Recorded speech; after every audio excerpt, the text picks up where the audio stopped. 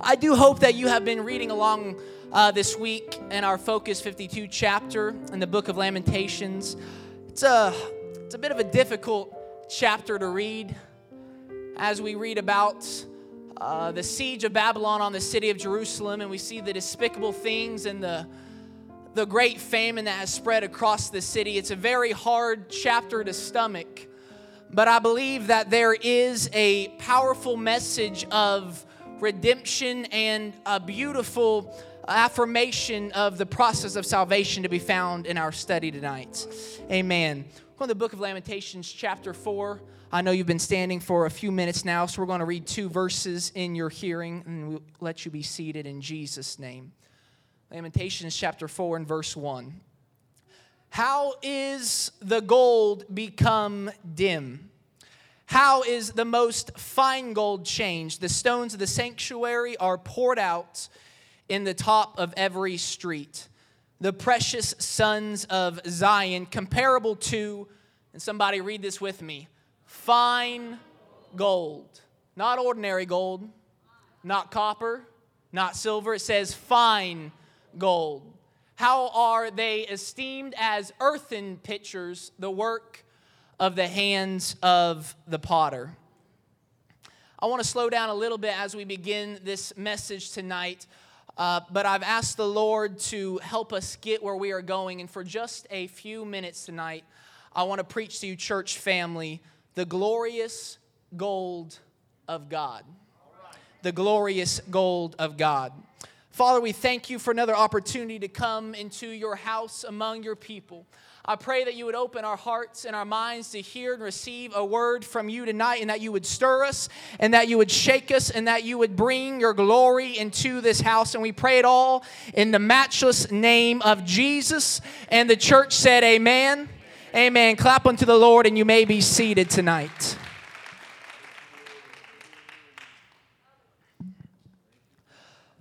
Jeremiah is a great prophet, a man who was mightily used by God. God showed him a great many things that were to transpire in the earth. But not only was Jeremiah a great and a mighty prophet, but if you study the writings of Jeremiah as literature, you will quickly understand that Jeremiah was a poetic genius.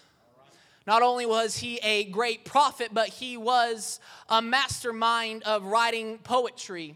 And the book of Lamentations, I don't want to bore you with this tonight, but there is a principle here I want to get into your spirit as we start this study together. The book of Lamentations is a collection of poems written by the prophet Jeremiah. And if you study the structure of those poems, you will find that they are very intentionally written. The kind of poetry he wrote, you can't accidentally pen. It's not something you're just going to throw together, but the structure is so very intentional. If you were to study the structure of this poetry in academia, you would know and understand that what he has written is called in academia a chiastic acrostic. And yes, I learned 2 new words studying for this message tonight. But very simply, an acrostic is a kind of poem where every line begins with a new letter of the alphabet. The first line starts with A, the second line starts with B, and so on and so forth.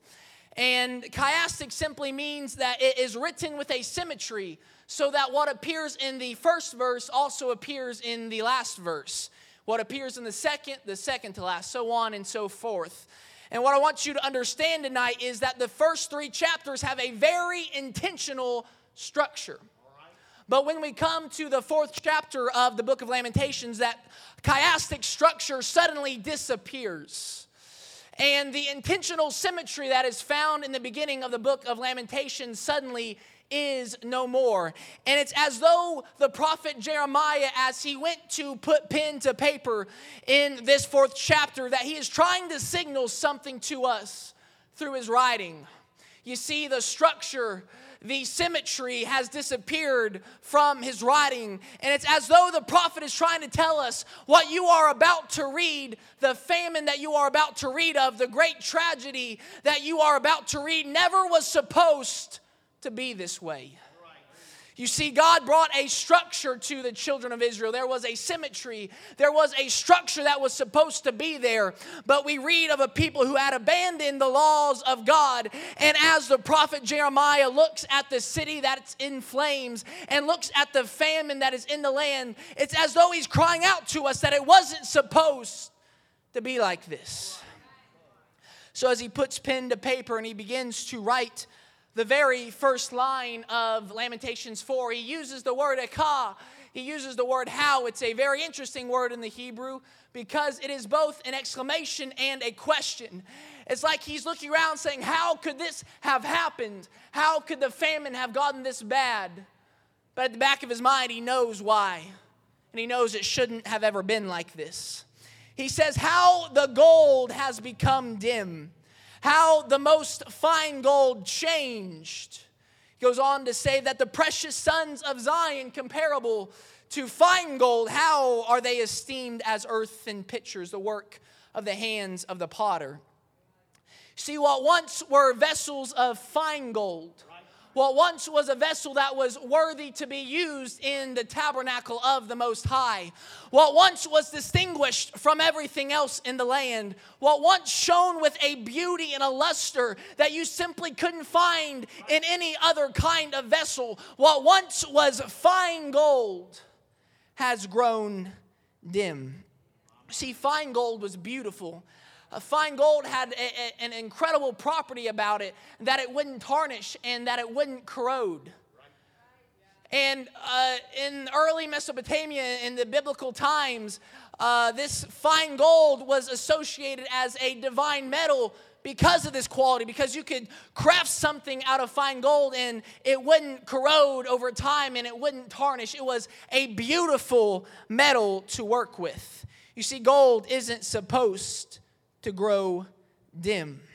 So why is this happening? Why is this happening, Jeremiah? Well, Jeremiah tells us very plainly why this is happening in Jeremiah, the 9th chapter and the 13th verse. This is happening, and the Lord said, because they have forsaken my law, which I set before them, and have not obeyed my voice, neither walked therein, but have walked after the imagination of their own heart, and after Balaam, which their fathers taught them. You see, this is a people who have turned a deaf ear to the voice of the prophet and have hardened their hearts to the written word of God. Matter of fact, it got so bad for the prophet Jeremiah that just a couple of chapters later, the men of Anathoth directly persecute him and they threaten him and they say, prophesy no more in the name of the Lord, or we will kill you by our own hands. See, it's a people who their heart was far from the law of God, and they didn't want to hear the preacher preach the word of God. God forbid a man of God under the unction of the Holy Ghost get behind a pulpit and call sin, sin. God forbid the prophet, the man of God, get up and tell you, thus saith the Lord. God forbid a man of God begin to speak to the people. But why did they hate the spoken word of God? If I can butcher the English language for just a moment tonight and tell you that I believe it is because the prophet, or can I say the prophet, always has a nasty habit of interrupting the program. See, the prophetic doesn't go very well with the program. Israel had their program all figured out. They knew when they were supposed to say the blessings. They knew how to serve with lip service. But the prophet has a nasty little habit of interrupting the program. You see, the program is God. The prophecy is God speaking through a man to mankind to tell them this is what is about to transpire. This is what is about to happen in the earth. But the program is when man speaks to mankind, says this is how we're going to do things around here. You see, the program is we're going to open our doors at about 5:35. We're going to have a little bit of prayer. Then after that, the ushers are going to bring you into the sanctuary. We're going to have a little bit of worship. And God forbid you stay in the altar worshiping. We need you to go back and sit down because it's time for a motivational message. Hey, somebody, I was raised under old kind of preaching that said, God, you can take this service whenever you want it. If God wants to fall in the prayer room and take this thing, he can fall in the prayer room. If he wants to fall during worship service, God, you can interrupt our program. You can take this thing during worship service. If God wants to move on the heart of a backslider in the middle of this message tonight, don't you wait for me to put this microphone down. You just come and find yourself a place at this altar. The world can keep its program. The program isn't going to put your family back together. The program isn't going to heal your marriage. The program isn't going to bring your lost children back to the house of God. You can keep the programs. You can keep the flashing lights. I just want the glory of God.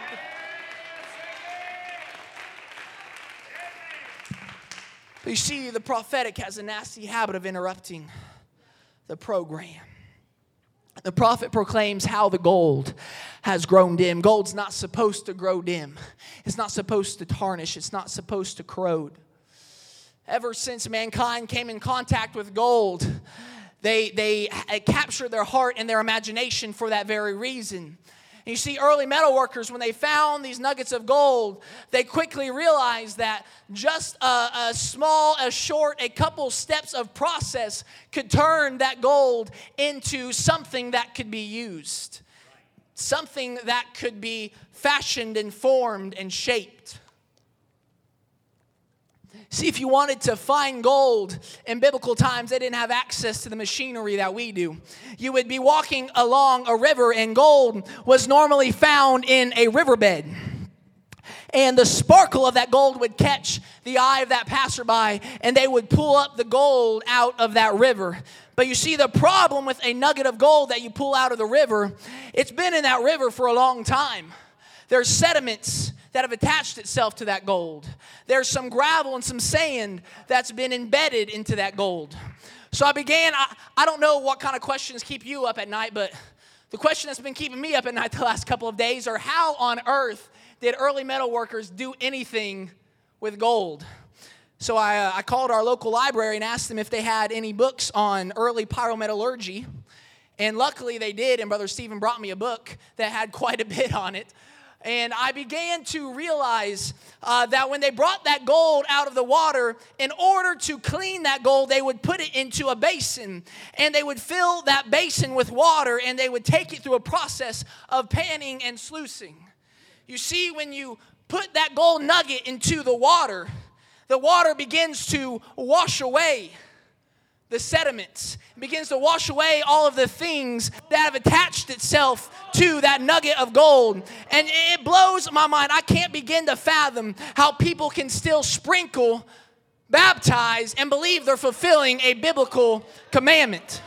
Because you see, every time I pick up this black leather-bound book, I find confirmation that there is only one Lord, that there is only one faith, and there is only one baptism. Listen, you can't clean gold by sprinkling it with water. You can't.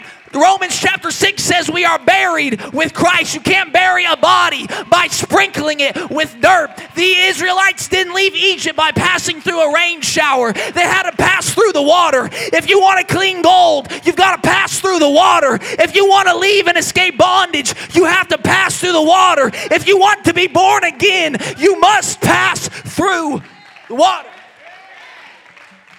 It washes away everything that's attached itself to that gold nugget. But you've got a problem. Because now you have the outside of the gold clean, but there are still impurities on the inside of the gold. And simple water won't wash away impurities on the inside of the gold. So I began to read that they would take this gold and expose it to very hot temperatures. And as it sat in that furnace, the impurities inside that gold would begin to rise to the top and would begin to mix with the air, and they'd begin to float away from that gold. But there were some impurities, they were a little harder to deal with. They required a little bit of a hotter fire. And the longer you left that gold nugget in the furnace, the impurities would start to rise to the top.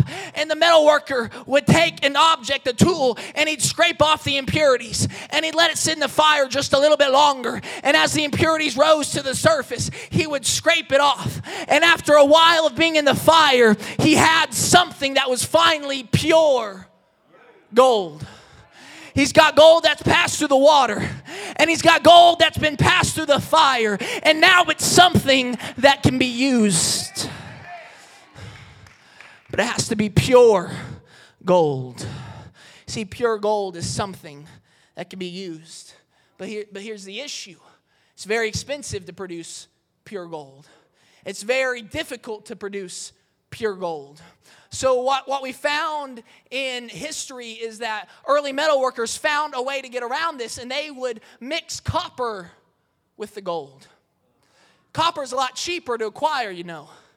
And they found something very interesting, that if you put just a little bit of copper into the gold, Bishop, it melts at a much lower temperature.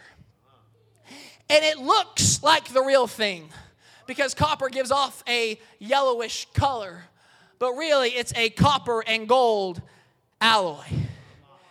See, much of modern Christianity today is a gold and copper alloy.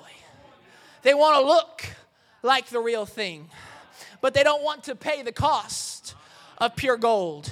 See, producing pure gold is going to cost you more than just showing up to the church house on Easter Sunday and on Christmas and a few Sundays in between. Pure gold is going to cost you a little bit more than just lip service to God. Pure gold is going to cost you something. There's a book written by Matt Walsh. Brother Stephen has taught from it. Pastor has taught from it. And he makes this statement that shook me. He said, you could ask the majority of Christianity today what they have given up in their life in service of Jesus, and they wouldn't be able to give you an answer. And that fact wouldn't bother them. It wouldn't bother them that they still look like the world. It wouldn't bother them that they have a little bit of copper mixed in with their gold. Are you hearing me, church?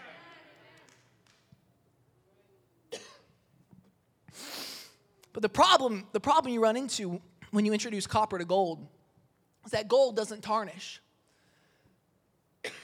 And gold doesn't corrode. But copper does. Copper tarnishes. And when something tarnishes, it can no longer reflect light. It no longer reflects anything off of its surface. So what at first looks like it could pass for pure gold, what at first looks just the same as all the other gold, if you give it just enough time, that copper is going to begin breaking down, and it's going to begin to corrode. It's going to begin to deteriorate, and there is going to come a time when you're going to be able to look at that gold and say, oh, how the gold has dimmed. Why? Because it wasn't pure gold. At some point in time, somebody introduced copper into it. Somebody introduced compromise into the church. And what should have stood the test of time now is tarnishing. It's now corroding. My God, I don't care what it costs. I don't care how much I've got to give up. I don't care how long I have to stay in the fire. I just want to be pure gold. I just want the glory of the Lord. But if pure gold is so expensive, if it's so difficult to create, what on earth do we use it for, preacher? Well, let me tell you. Thank you for asking. The Lord gave very specific instructions to his people when he began to teach how to build the furniture of the tabernacle, of the Mishkan. And we find in the book of Exodus, chapter 25, that God is instructing his people to build an ark of the covenant. And inside that ark is going to contain the law. It's going to contain the golden pot of manna that represented the provision of the Lord. It's going to contain the budded rod of Aaron that represents the miraculous nature of the Lord. But read this with me, Exodus chapter 25 and verse 10. And they shall make an ark of shittim wood, 2.5 cubits shall be the length thereof. He gives some more measurements. Read verse 11 with me. And thou shalt overlay it with, somebody say it, pure gold. Not ordinary gold. Not copper, gold alloy. You're going to overlay it with pure gold. If you read down to verse 17, it begins to talk about the mercy seat. He says, and thou shalt make a mercy seat of pure gold. What do you do with pure gold? You fashion a container of the Word of God, and you place it into the Holy of Holies. And when it sits in the Holy of Holies, the glory of God, the Bible teaches us that the glory of God descends as a cloud, and it rests upon the mercy seat of pure gold. You see, something that's pure gold, the glory of God can rest upon it. But that wasn't all that God desired to be made out of pure gold. If you turn to Exodus chapter 28, God begins to give very specific instructions on the clothing that the priest was to wear when he entered the tabernacle. There was a robe, there was an ephod, there was a girdle of the ephod, there was a breastplate of judgment, there was onyx stones on his shoulder, he had his head wrapped. And on top of all of that, in Exodus chapter 28 and verse 36, God says, and thou shalt make a plate of, say it with me, pure gold, engrave upon it, like the engravings of a signet, holiness to the Lord. Somebody say holiness. And thou shalt put upon it a blue lace, that it may be upon the mitre, upon the forefront of the mitre it shall be, and it shall be upon Aaron's forehead, that Aaron may bear the iniquity of holy things, which the children of Israel shall hallow in their holy gifts, and it shall be always upon his forehead. Rabbi Shlomo ben Yitzchak, affectionately known as Rashi, he teaches in accordance to the scripture that this plate of gold, this pure gold that is strapped across the forehead of the priest, it read, Kadosh Adonai, holiness to the Lord. And he wrote that as the high priest would walk through the tabernacle, and as he would go about his duties in the house of God, that he would reach up and he would touch that plate of pure gold, so that the fact of what was written on it would never leave his consciousness.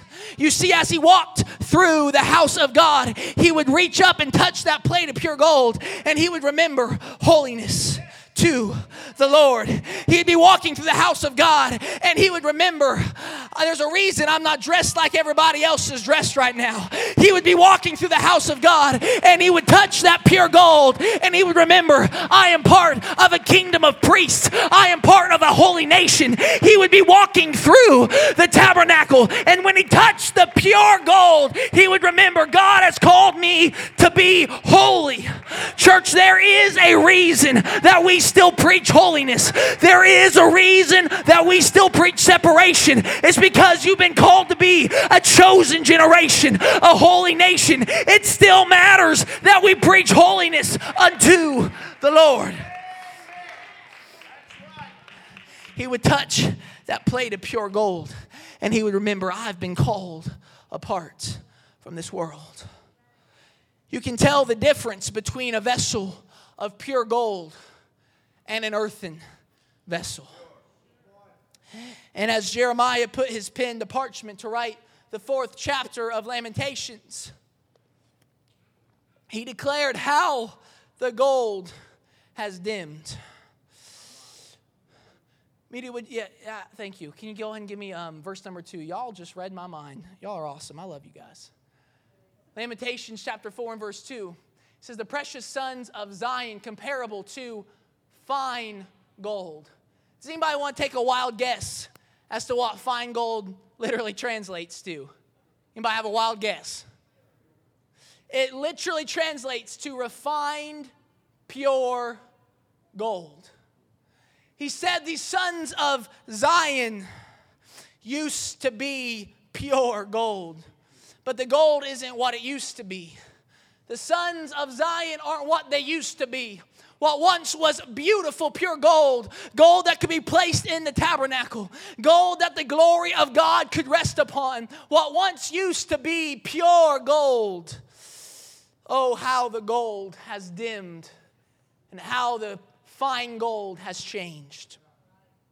But you know what's interesting?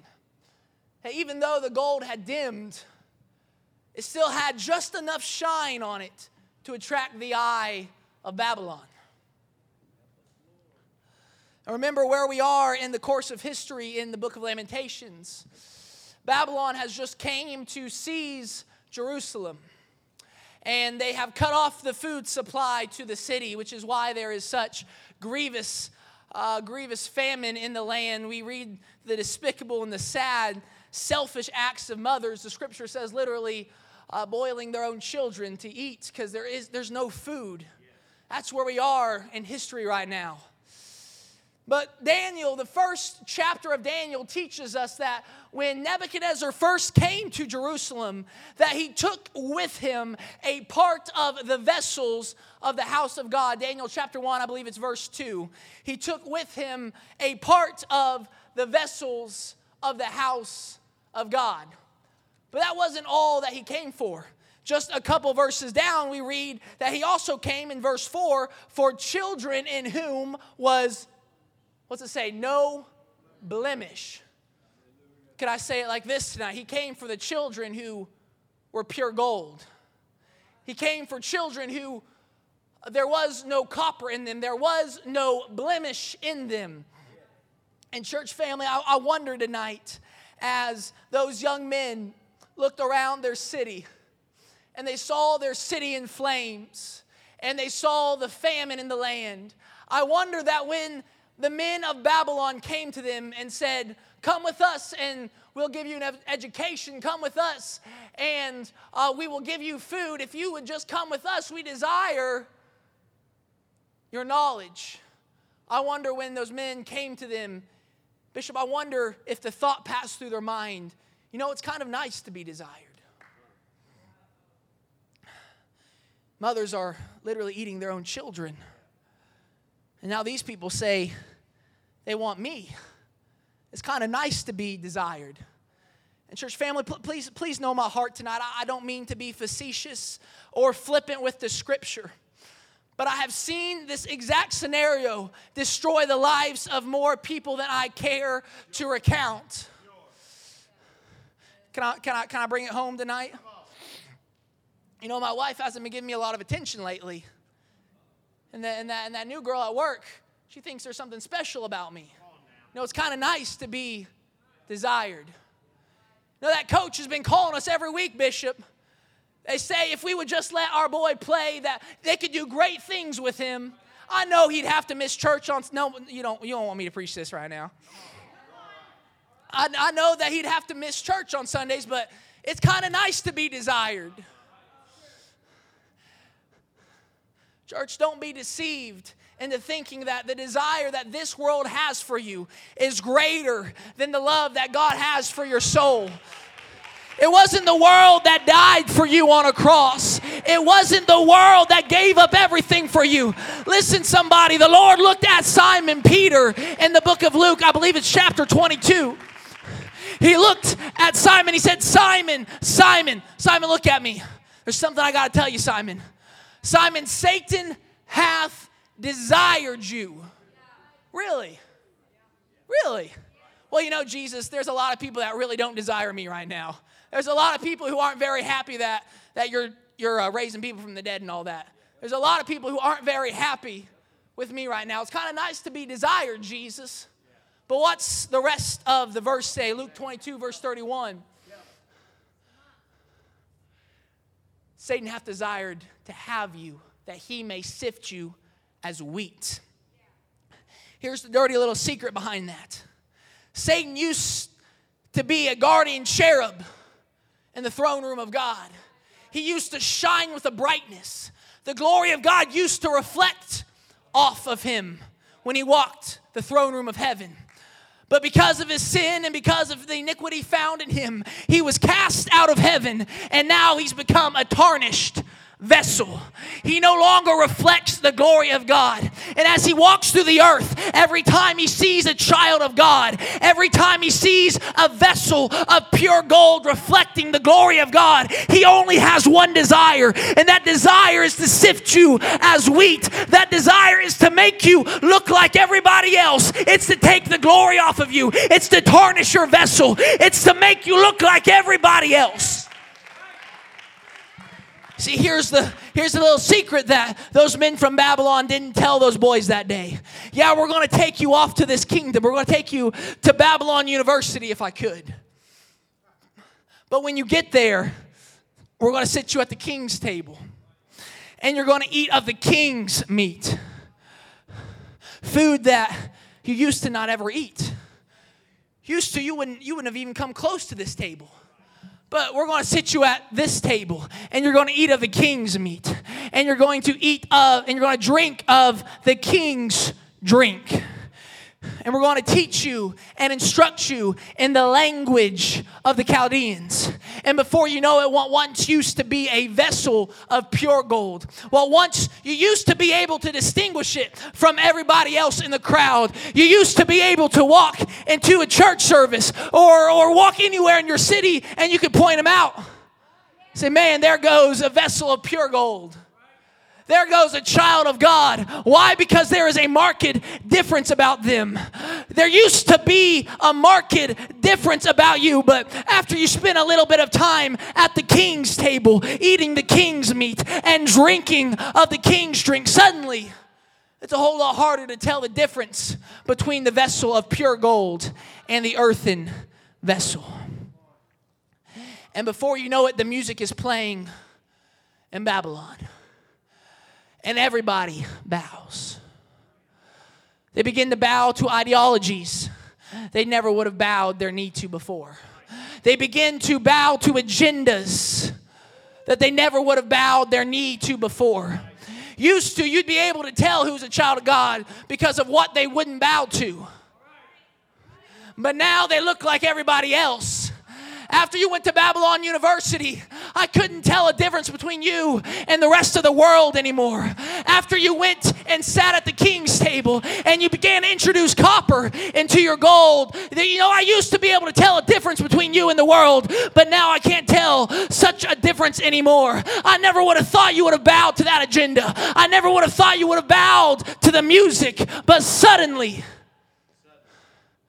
how the gold has grown dim. There's a book written by a lady by the name of Amy Chua. I want to slow down for just a minute if that's all right. There's a book written by a lady named Amy Chua called World on Fire. And in this book, she is addressing the issue, the question, why over history did people hate the Jews so much? Why did it come back and back and back again that there was such hatred and persecution towards the Jewish people? See, she wrote in this book that in order to be hated, that a group must be a minority, they must be conspicuous, and they must be successful. They have to look different from everybody else so that you know who they are. They have to be a minority or else it wouldn't really do much good to hate them. And they have to be successful or else there would be no reason to hate them. See, it's a recipe for hatred. And what happens is a spirit of fear began to grip the hearts of the children of Israel in Babylon. And they knew that if I don't bow when the music plays, they're going to hate me. And I fear sometimes that across the movement of Christianity and Pentecost as a whole, if perhaps we have acquiesced and we have sacrificed our separation and we have sacrificed the success of the fully preached gospel of God just to alleviate a little bit of criticism, just to spare ourselves from a little bit of hatred. You see, those children in Babylon knew if they stood up, there's going to be some people that hated them. They knew if they stood for what they really believed, there's going to be some people that came against them and that hated them. But church, can I tell you that Jesus didn't tell his disciples that you were going to be loved of all men for standing for truth. He said you're going to be hated of all men. Don't sacrifice separation to try and appease the governments of this world.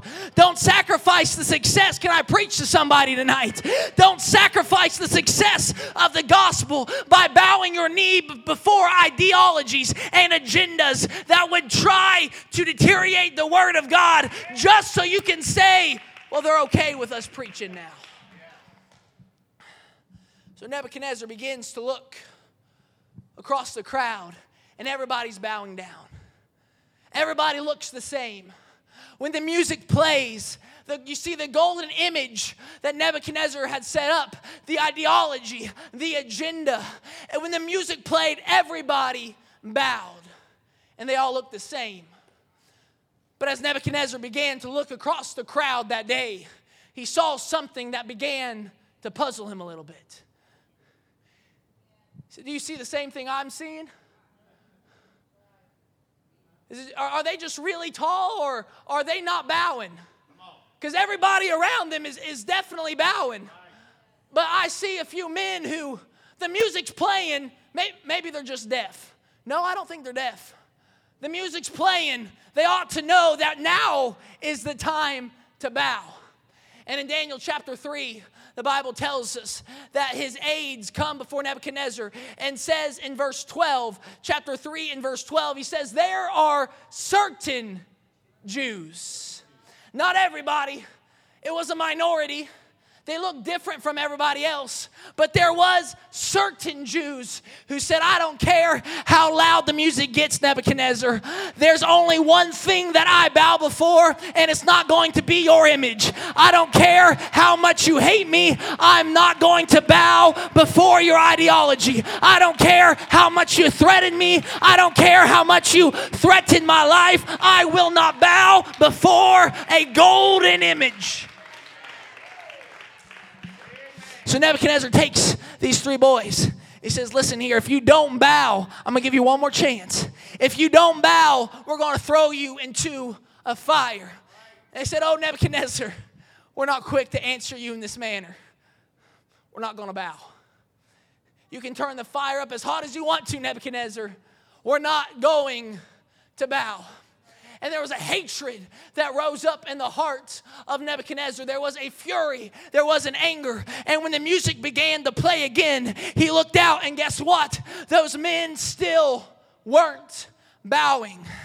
So Nebuchadnezzar, he takes these three men, Shadrach, Meshach, and Abednego, and he takes them to the fiery furnace, and he throws them into the fire.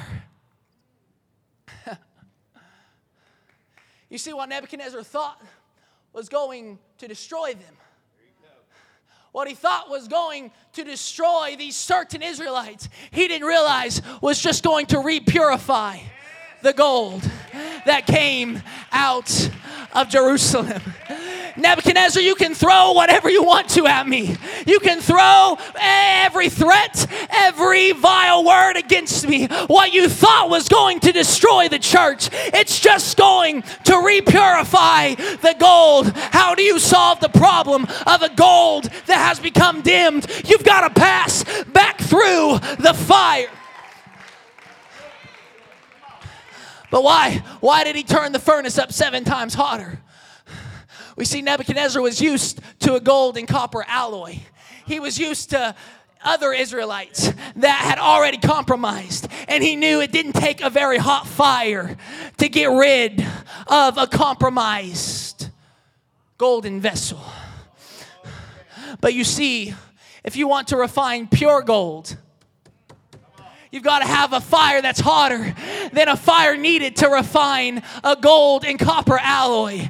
Church, can I tell this world a message from this church tonight? World, you can throw whatever you want to at this church. You can threaten us all you want to. You can threaten us to bow before your ideologies all you want to. But can I tell you, you better make note of it, that the hotter the fire gets, the purer the gold that comes out of the fire. We will not bow before the ideologies of this world. We will not bow before the identity politics. We will not bow before the agendas, but we are the church, and we will be purified by the fire.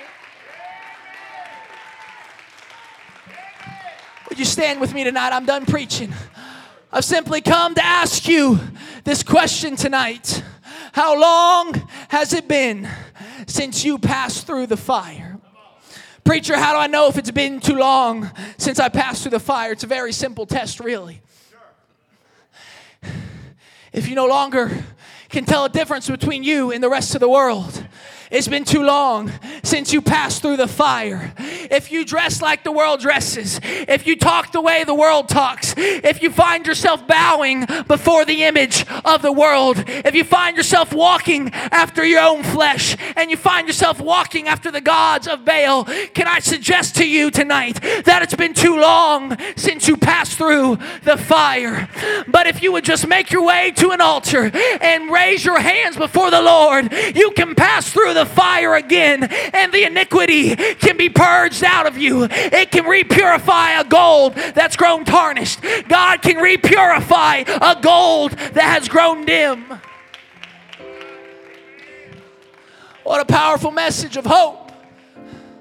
That even though the world can attack, even though the world can bring an attack against the church, that the hotter the fire gets, it just keeps purifying the body of Christ. And once the vessel has been purified one more time, it can stand in the house of God once again. And the glory of the Lord can fall on that vessel.